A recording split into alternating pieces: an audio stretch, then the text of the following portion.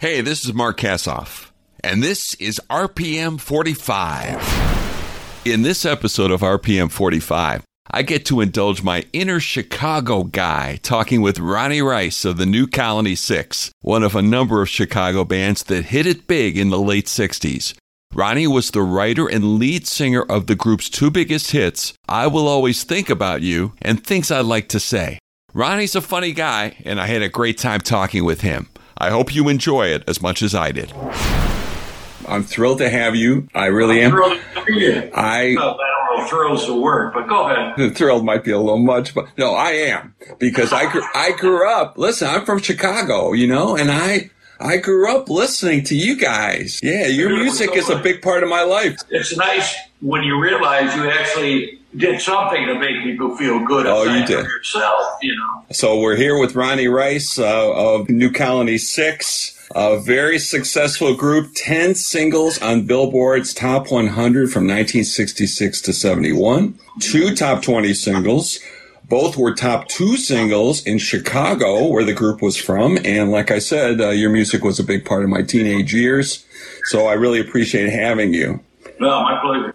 In preparing for this, it really took me back to the time and reminded me, because I kind of forgotten what a great rock and roll scene that Chicago had back in the mid to late 60s. Oh, yeah, absolutely. Yeah. A lot of groups coming out at that time out of Chicago. Yes. We were fortunate. I ran into the right person who really made it happen for the New Colony. A guy named Pete Wright, who happened to be the biggest record promoter in the city of Chicago. Pete Wright and Howard Benton. Pete and Howard were responsible for the success of the New Colony Six, because if it weren't for them, the New Colony, before I met them, nobody had ever heard of them. After they put out the first single, which was, again, thanks to Pete and Howard, became a number 2 record here in Chicago called I Confess. Yes, I remember it well. Yeah, they were the first group out of Chicago that made it locally. They asked me if I would take the place of the keyboard player. So I auditioned, and I think in 1967 I joined up with them. After I joined the group, I wrote a song called Treat Her Groovy, Take Her to a Movie. Oh, that's your song, huh? That's a funny song. It didn't do very well. I guess people were smarter than that. It turns out. You know what? I wasn't aware that you weren't in the group right at the get-go. Right. A lot of people aren't aware of that. I was at the recording session, when they did their first single, I Confess. Okay, so yeah, I Confess. And it was all over Chicago radio. I mean, it was a hit, in Chicago. It was number 2 here, like I say. Yeah. But not much nationally until the songs that you wrote, I Will Always Think About You and Things I'd Like to Say. We were pretty happy with those.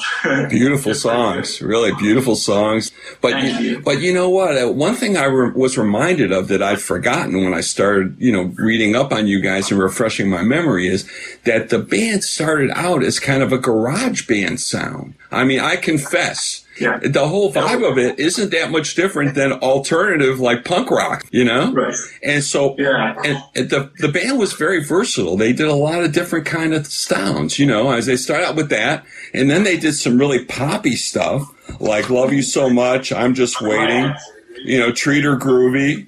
And then that song, Can't You See Me Cry, to me is kind of a British sound. Oh, that's interesting. You're the first ones ever said that. Well, I'm probably wrong, but so. No, you're not wrong. That was just a coincidence. That's a great song. I'm surprised that wasn't a hit. I like it more now than I did then. As a matter of fact, at that time, I didn't like it at all. Is that right? I wasn't even on the session. Huh. I didn't care about the tune that much, but now that I hear it and when I see Ray do it, I like the tune. I like it more now than I ever did. So it's funny how things change for you, but I like some of the things that when I listen to it.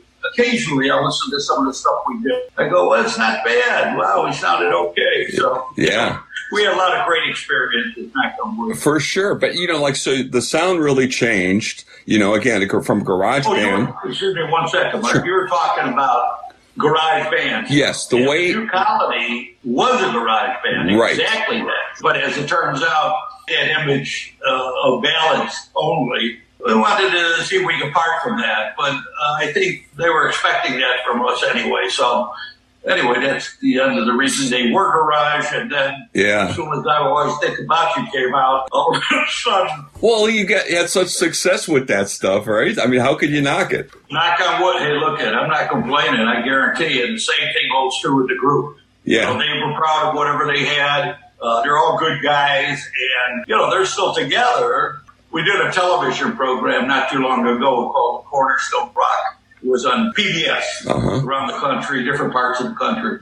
That was with the New Colony and American Breed, Eyes of Mars, Shadows of Night, Buckingham's. What was your relationship with all those other bands, all those Chicago bands? Do you consider yourself rivals, or were you all on the same page? I think we were rivals at one time. Yeah, at least I'm very competitive kind of individual. So I think everybody, and if you saw all of a sudden you're laying in bed, you hear a Buckingham, they're kind of drag all the time, and I'm going, I don't think they're going to make it. I'm one in the country. And I like the tune. But never thought that it was going to be number one. They turned out to be the biggest group in 1967 in the United States at that time, at least on Dick Clark, whatever his poll was. And the bottom line is, we followed after that, but not as big as the Bucks. Bucks really were the group that hit hard before Chicago came along. So we were still fortunate because even there were groups that should have made it that did not make it as big as they should have, such as the Crying Shames. I agree with that. Living in Chicago, I thought the Crying Shames were a big group. And then when you get out of Chicago,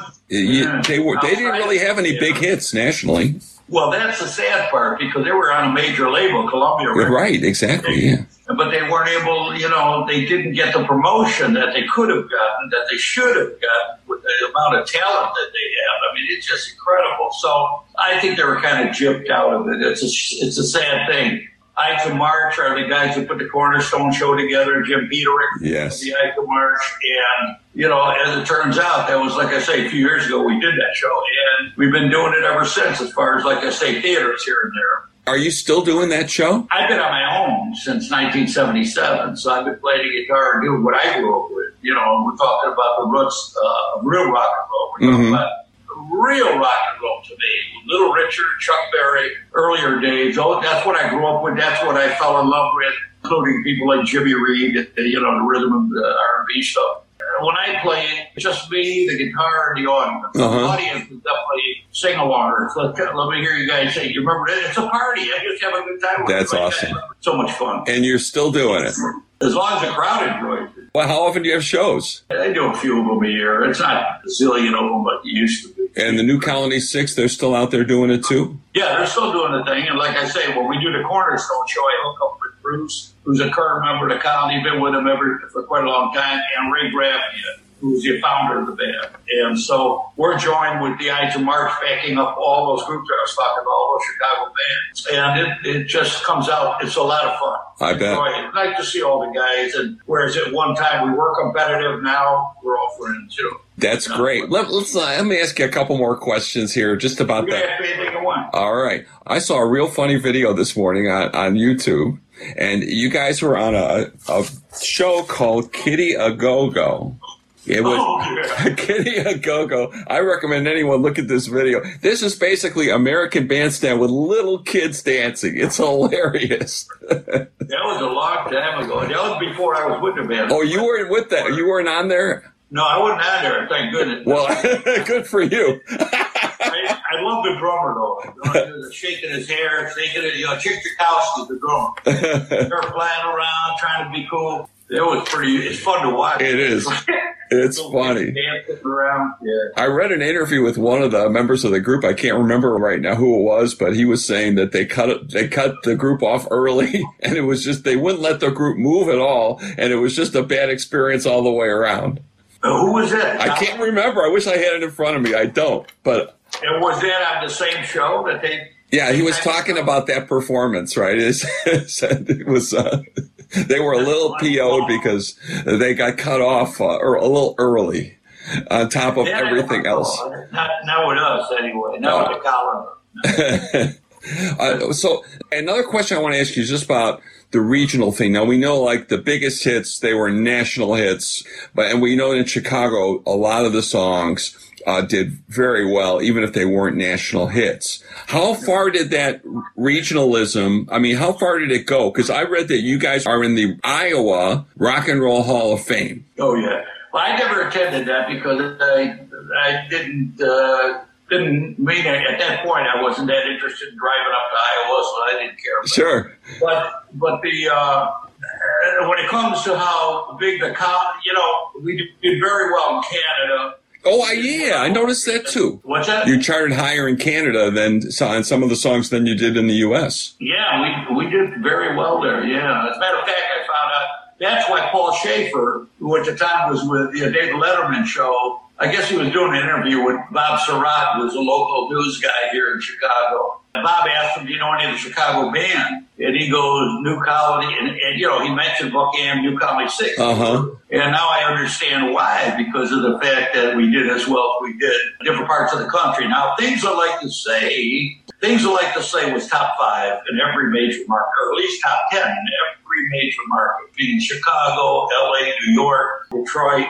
We did very well with that. Unfortunately, because of the promotion with Mercury Records at the time, they had Spanking Our Gang, and they had the Blues Magoos, so they were the focus. As it turns out, we didn't get the type of promotion saturation. So what happens is, even though you made top 5 in all, or top 10 in all the major markets, it didn't show that way. Cashbox Magazine showed us at 13. Billboard showed it at 16 and 22, what I always think about it.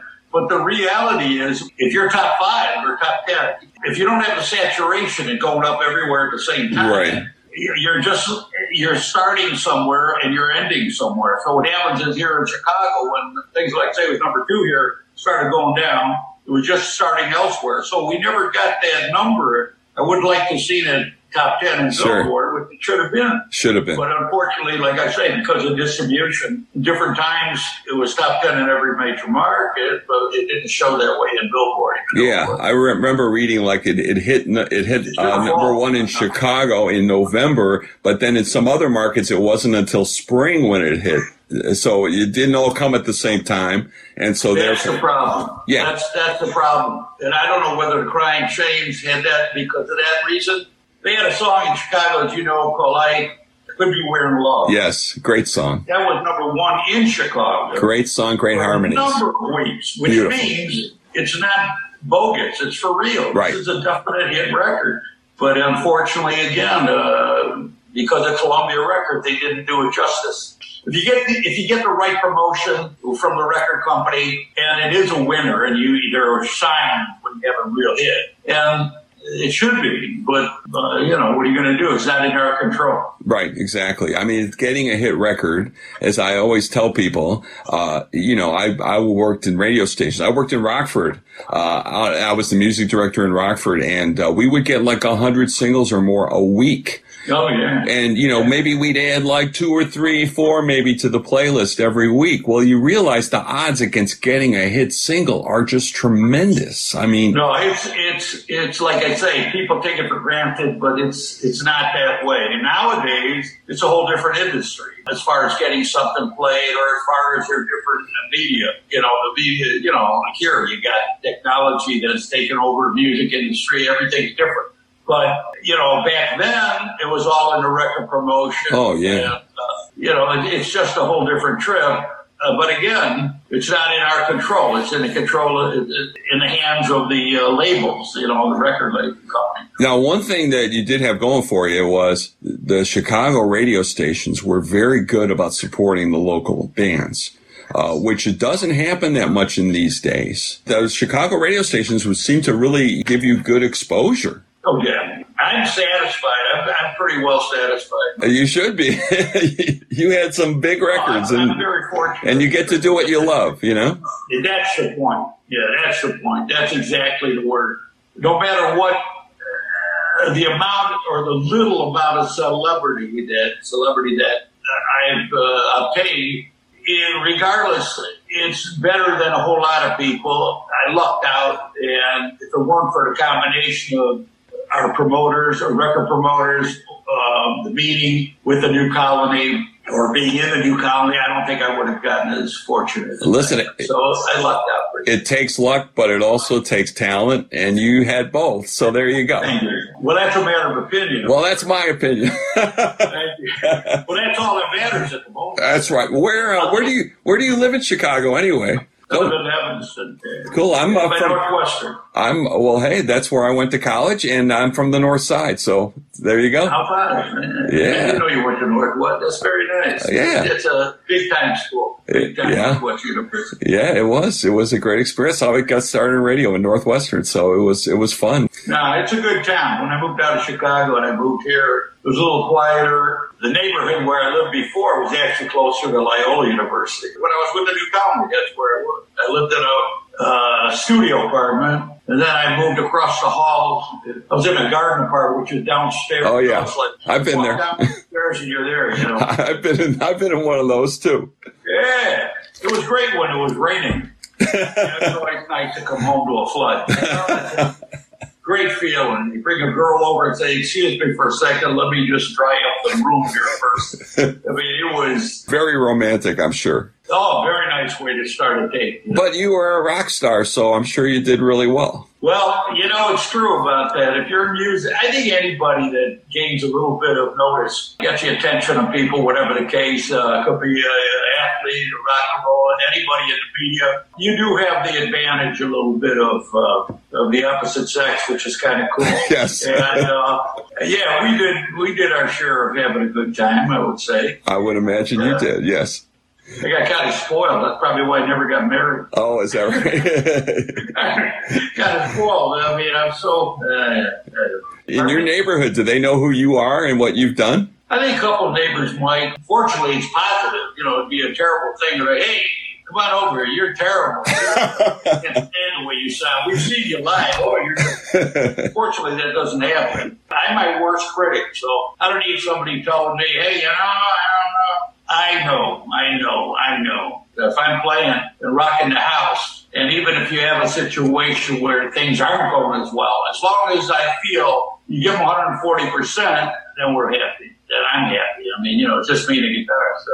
Well, I'd like to come to one of your shows, so I'm going to keep an eye on your website. And please do. Yes. And that'd be great, man. Let me know. You know? Okay, I will. Got my phone number. I got your number. I got your email. I'm all set. I really appreciate you talking to me. I enjoyed it a lot. No, my pleasure, man. I enjoyed it, too. I love talking about me. Hey, Ronnie, I love talking about you, too. And now a word from our sponsor. That's the RPM 45 podcast. If you're enjoying these, and I certainly hope you are, listen, if you weren't, you wouldn't be listening to me right now anyway, so what the hell? I would appreciate your support by giving us a good rating or wherever you listen to these podcasts, and also, of course, subscribing so you get notified every time we post a new episode. We'll be back with another one next week on RPM 45.